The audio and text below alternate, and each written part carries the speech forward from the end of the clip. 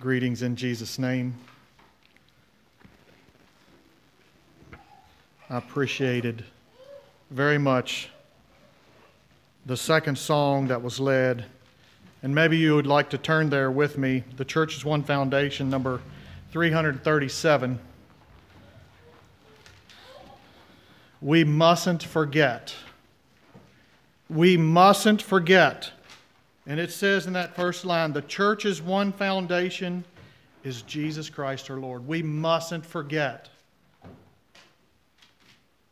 She is her new creation by water and the Word. From heaven He came and sought her, you and I. Jesus came to seek and to save those that were lost, to be His holy bride. And with His own blood He bought her, and for her life He died. Elect from every nation, yet one o'er all the earth. Her charter of salvation, one Lord, one faith, one birth. One holy name she blesses, partakes one holy food, and to one hope she presses with every grace endued. We mustn't forget our foundation in Jesus Christ, and that we are the bride that Jesus came and died for. And I share with you this morning as a needy creature. Not as though I've already attained, but as though I press toward the mark. And so I covet your prayers as I share this morning. Why do we come here? Why do we come here to this communion service? It's a ritual that we do twice a year. We come here for that. But is it just that ritual? Is it just that we come here so that we show our face on Communion Sunday? Or is there a special purpose for you personally being here today? We come here to remember. We come here in remembrance of what Jesus said. Do this in remembrance of me. And as Jesus and those disciples gathered together on that Last Supper to celebrate the Passover, why did they join together? They joined together to celebrate something that had happened many years before that. And I want you to think about that Passover when God called His children out of Egypt, led by Moses. And He told them on that very first Passover, this is what you must do. And if you do not do this, your firstborn will no longer be with us.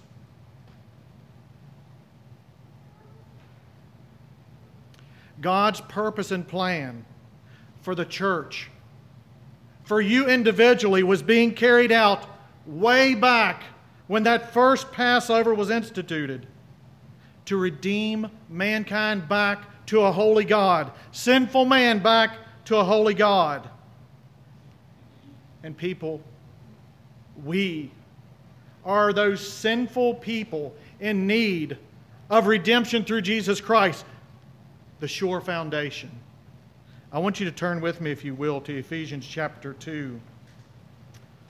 Ephesians chapter 2, starting at verse 1, it says, And you hath He quickened. And you hath He quickened who were dead in trespasses and sins. Now, I want you to stop and just reflect on that just a bit. This means that made alive. And you hath He made alive who were dead in trespasses and sins. Each one of us, people, were right in that boat. We were helplessly rowing that boat, dead in trespasses and sins. But it says here, you hath He quickened, made alive. Are you alive in Jesus Christ, that sure foundation? Or are you still dead in trespasses and sins? From that first Adam until now, we were born with this sinful nature.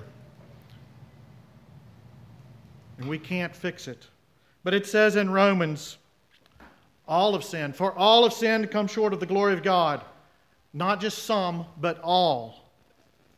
But as we look at verse 2 in Ephesians, it says, wherein in times past ye walked according to the course of this world, according to the prince of the power of the air, the spirit that now worketh in the children of disobedience, among whom also we all had our conversation in times past.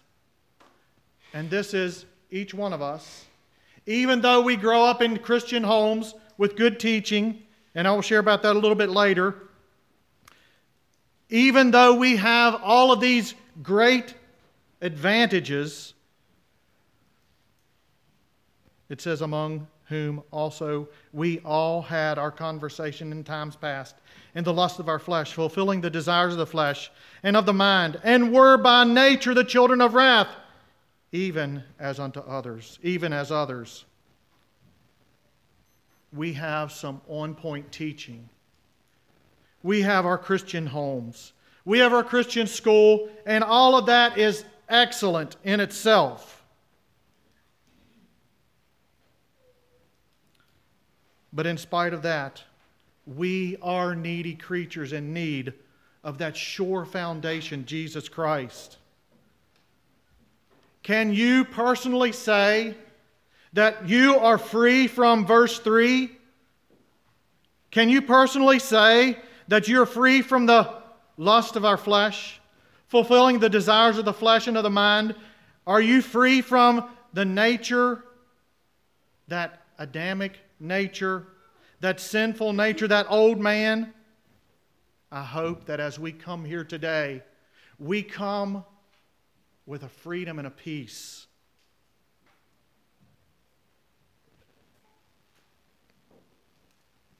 And I think if we cannot say that, we're in that boat helplessly rowing.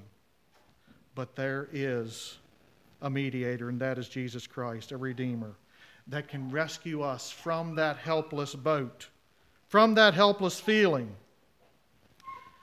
We come to this time of communion asking you and ourselves, do you have peace with God? Do you have peace with your fellow Christian, your fellow man? Do you desire to take communion? Self-examination. That's what we're supposed to do during this time. But I want us to look at that Last Supper. Jesus Christ there with His disciples, celebrating that feast of Passover, that last time that He would be able to partake with them. And He showed them something. But as Jesus shared with His disciples that night, there was one among them that even though he was a close friend, disciple, Jesus knew his heart. Just like He knows each one of our hearts here today. And in spite of that, Jesus broke that bread. That symbol of His broken body. In spite of that, He shared that cup, a symbol of His shed blood. And He did it for that great love, because of the great love wherewith He loved us. Verse 4, but God, who is rich in mercy, for His great love wherewith He loved us, even when we were dead in sins, hath quickened us together with Christ. By grace are you saved. And hath raised us up together, and made us sit together in heavenly places in Christ Jesus.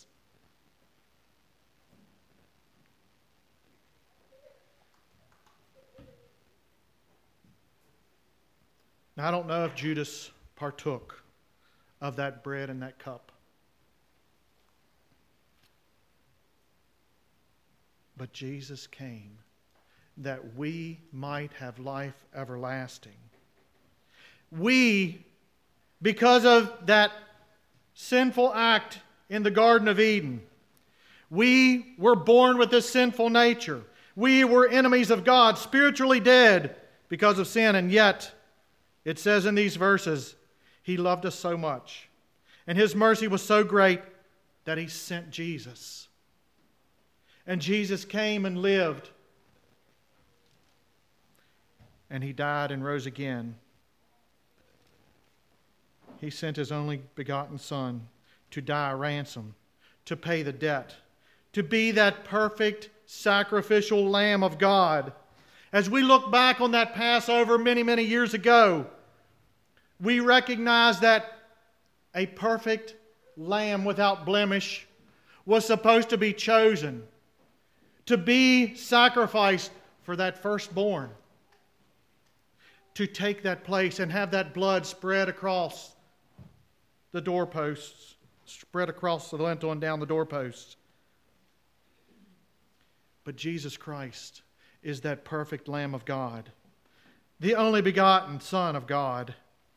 And it says, by grace, by God's grace, we are saved, we are made alive, we are spiritually reborn, and then we're given an opportunity to sit together like we are this morning. What a privilege and an opportunity we have to sit together today as brothers and sisters in Christ and to partake of this bread, a symbol of Jesus' body, this cup, a symbol of His shed blood.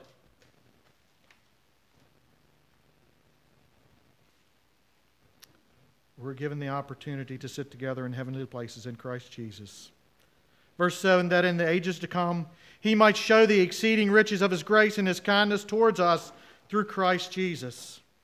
We have some things coming our way that we can hardly comprehend. A heavenly home, spending time with our Lord and Savior, worshiping Him, seeing God the Father, being in eternal bliss. And I hope that you are excited about that time. And I've told someone before, I'm not looking to go out here and step in front of a truck to be ushered into heaven. I'm not looking to do that.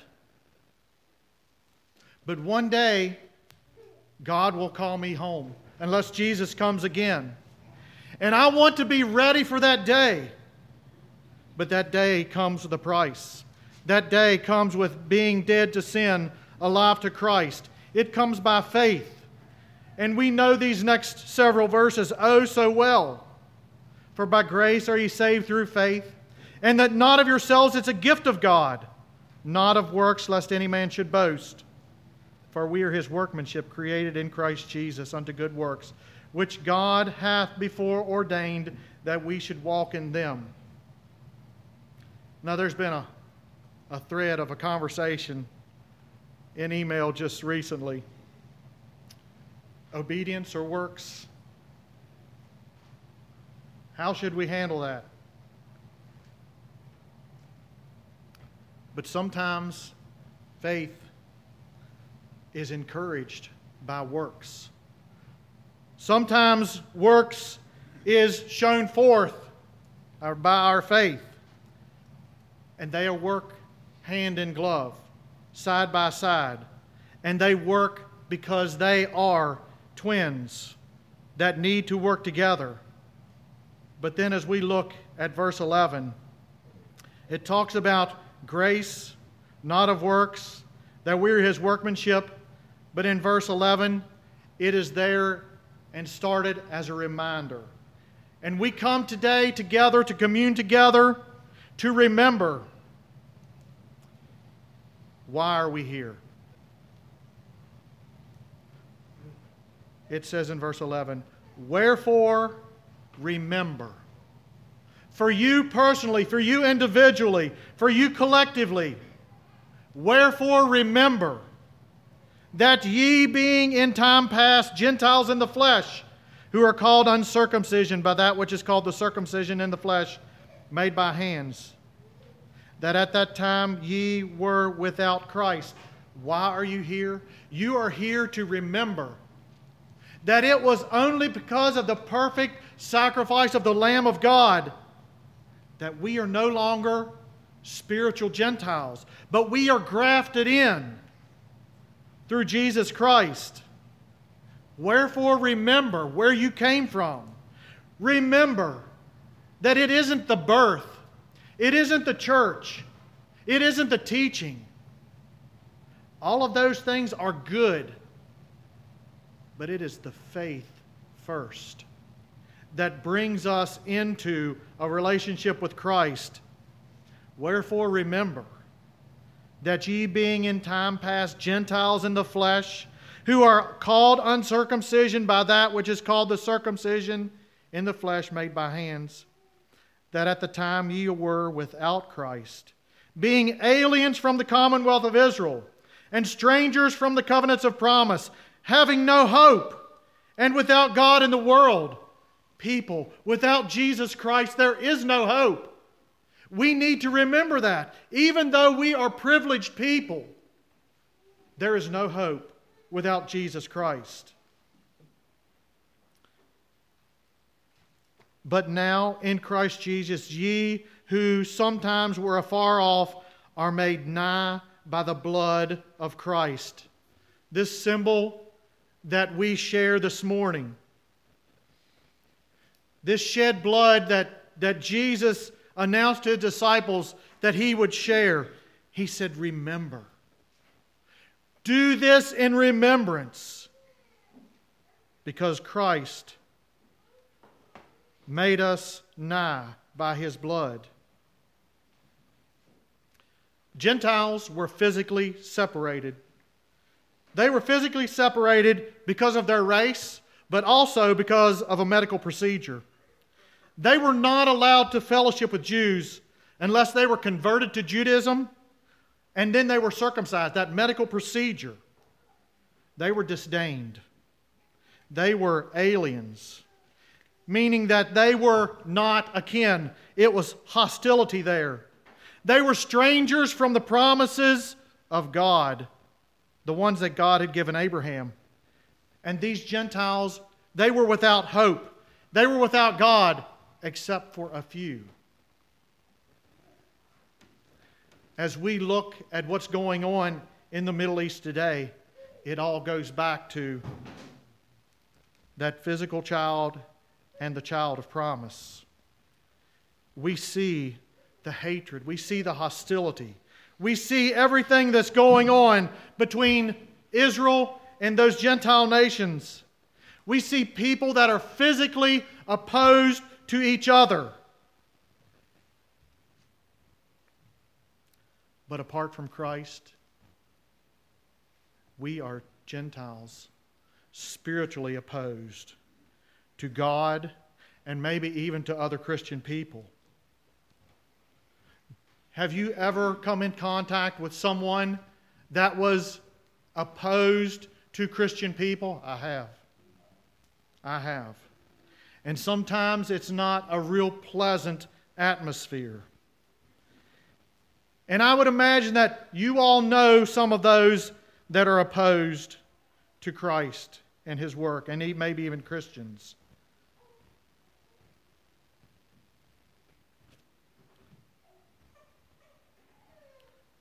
Sometimes that comes pretty close home. My dad passed away in 2011. And I'm not sure where Dad was in his relationship with Christ. At the end of his life, he hummed those old hymns he knew that he grew up with from a child. Where he is today, I'm not sure. I have hope. I have hope that Dad had made peace with God. But that's something that I don't know, that God only knows. And that's something that God knows about you too, and about myself. Have you made peace with the rock, with Jesus Christ, with the cornerstone, the only foundation? Today, we commune together. Are you prepared? Are you prepared for today? But not only for today, are you prepared for eternity? And that's sobering to me. As I look out across this congregation, I don't know of anyone here of Jewish birth or background. And so, physically, I'm looking at a whole group of Gentiles, physically. But are you grafted in through the shed blood of Christ? Are you brought near by the blood? As Anabaptist people, we tend to be a little smug in our quiet, separate, conservative, hardworking communities. But does that have any merit with God? It may help us in our journey. I'm not knocking that at all. But do any of these things have merit with God? I think if any of these things are practiced outside of faith in Jesus Christ, the Apostle Paul said, it is but dung. If we only have a practice and don't have the faith in Jesus Christ, it is but dung. It is worthless. It is as filthy rags. It is a form of godliness with no power.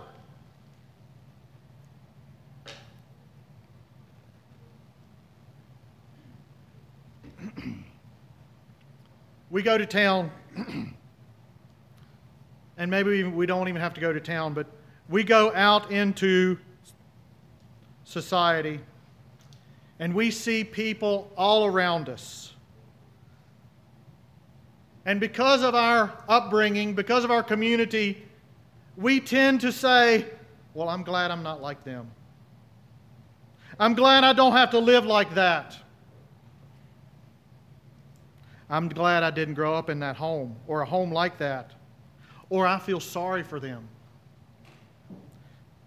But people, it is only by God's grace and His sovereignty. It is only by His omniscience that you were born in this time and era in the home that you were born. Does that make you any better, any smarter, any? No. We tend to put ourselves way up here as far as lifestyle or intelligence or whatever. But it doesn't matter where you put yourself, because God knows exactly where you are. It is only by God's grace that you weren't born in the inner city or a broken home or to a drug addict or somewhere else very, very much less desirable than what we were born in. And if you were born into some of this and you came to know Christ through His power, praise be to Him. God is calling all men from all nations. But we were at one time spiritual Gentiles. If we have come to the knowledge of Christ, then we are adopted, grafted in. We are brothers and sisters with full rights that fades not away. Jesus is our peace. And as our brother shared, Jonathan shared earlier, we are one through Christ and His shed blood. Jesus is our peace. Verse 14 says, for He is our peace, who hath made both one, and hath broken down the middle wall of partition between us. We be brethren. That's something that we often quote to one another as we share on the Maranatha School Board. We have differences of thoughts and opinions. But even through that, we often say, it's okay, we be brethren. We work together because Jesus is our peace, who hath made both one, and hath broken down the wall of partition between us. The old man is gone. Where's the new man? He's in Christ. Put away the old man. It says in verse 15, having abolished in His flesh the enmity, even the law of commandments contained in ordinances, for to make of Himself of twain one new man, making peace.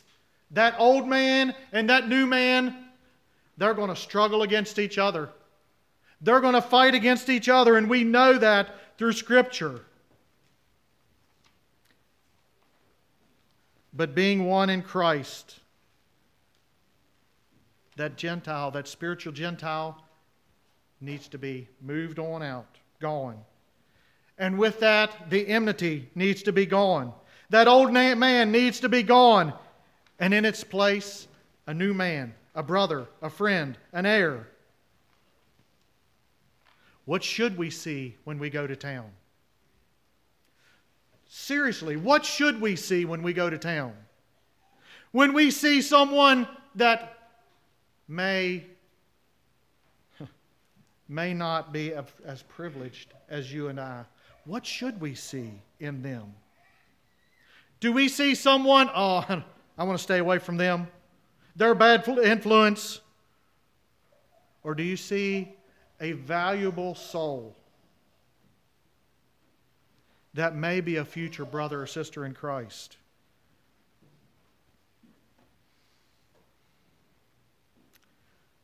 I want to share with you, like Nathan the prophet said to King David, when King David recognized his sin, before King David recognized his sin, Nathan the prophet said, "You are that man.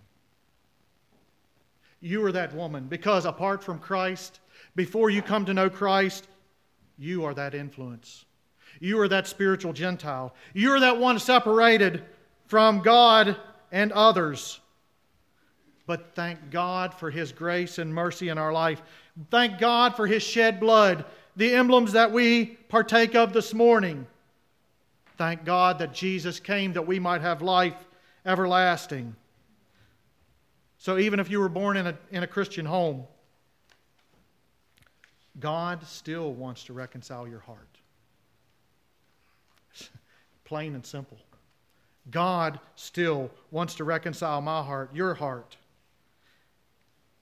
You are that town man in nice clothes. You are that town girl in nice clothes, being raised in a decent home, in a decent church, in a decent school, in a decent environment. You are that town girl separated from God, but it can be fixed through Jesus Christ, through His shed blood that we commemorate here today. We have a message of hope.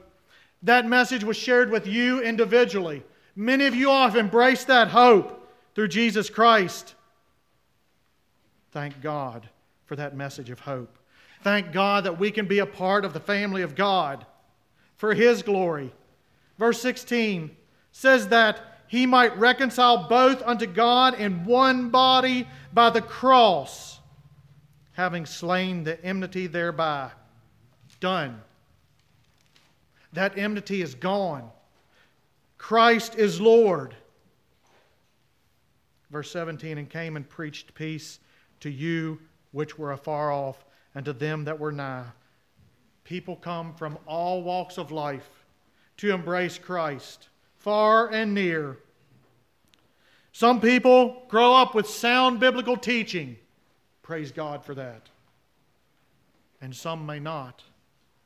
But those that do not have that sound biblical teaching, that come to the knowledge they are a brother or sister, they may not dress like we do. And I'm not throwing away what we do, not in the least. But they are brethren. They are brothers and sisters in Christ. And so my encouragement to you, to myself, don't take what you have for granted. It can be gone in one generation. One generation of lack of faith can ruin the hearts and lives and eternity of lots and lots of people.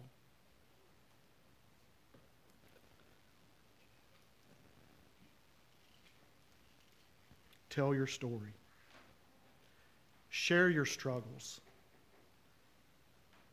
Share your victories. Pray for one another and with one another.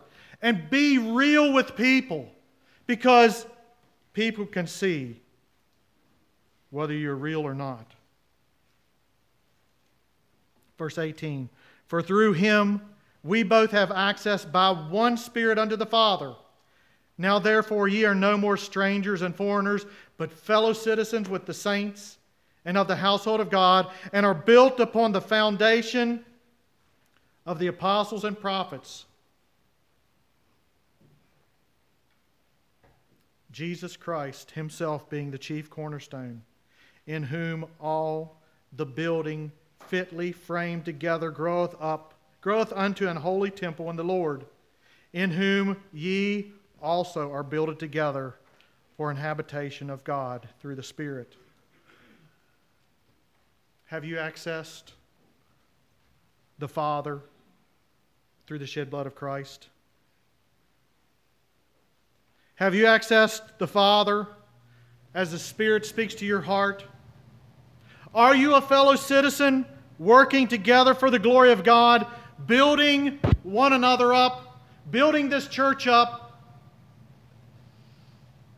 encouraging, praying with, maybe even giving some correction?